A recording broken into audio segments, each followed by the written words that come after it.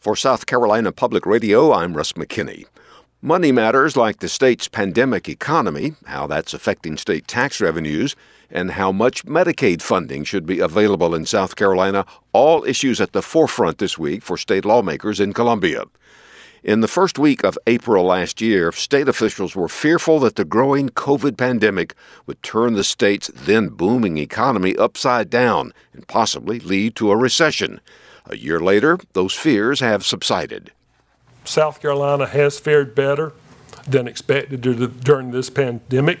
Most of the negative impact has been concentrated in the hospitality sector. Fortunately, the federal stimulus funds have more than offset the loss in total income at this point, and that we have avoided most of the fiscal problems that have been experienced in other states. Appearing before the Senate Finance Committee this week, Frank Rainwater, the director of the State Office of Revenue and Fiscal Affairs, borrowed the famous beginning from A Tale of Two Cities to describe the past year, saying it was the best of times, it was the worst of times. Rainwater reported that in April last year, 275,000 jobs were lost in the state. The critical hospitality and tourism industry shut down, but he added that due to the federal stimulus program, personal income actually spiked over the past year, leading to a growth in consumer spending. As a result, our sales taxes continued to grow. And after the stimulus came out, PPP loans continued, sales tax just continued to increase. We were expecting a small growth, about 2% growth in sales tax. It's growing better than 7.5%. And with the additional stimulus here, sales tax is going to continue to do well, at least through this fiscal year. And because of that, instead of freezing spending or even having to cut state services as feared a year ago, the legislature could find itself appropriating a record amount of money in next year's state budget that goes into effect July 1st. Tax revenues are expected to increase close to $500 million, and the state's share of the new American Rescue Plan approved by Congress is expected to be just over $2 billion. A contingency budget for next year is pending, but lawmakers are planning on redoing the budget plan in May or June to include the expected new revenue.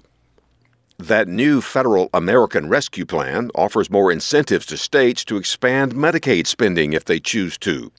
Democrats in the Senate this week said the state should join some 38 other states and expand Medicaid. It could impact an additional 200,000 more people in the state. The federal government would pay 95% of the state's total Medicaid expenses for 2 years instead of the 70% it currently pays. That would mean South Carolina would gain about $600 million from existing people on Medicaid, according to the Associated Press. Senator Ronnie Sabb of Kingstree said giving more lower-income residents access to health insurance can increase preventive care, which then holds down the cost of health care. We still have people in South Carolina right now who do not want to incur bills if they can't pay the bills. And so what better way for us to empower persons to take care of themselves than for us to expand Medicaid? Governor McMaster, however, rejected the idea of accepting the Medicaid expansion, calling it too expensive. We would be getting federal funds to begin with, but then in just, I think, 2 years, and we start paying about $200 million plus a year, and it goes up and up and up. McMaster could accept the Medicaid expansion with the stroke of a pen, but like previous Republican governors in the state, he maintains the future expense to the state would be too great. For South Carolina Public Radio, I'm Russ McKinney in Columbia.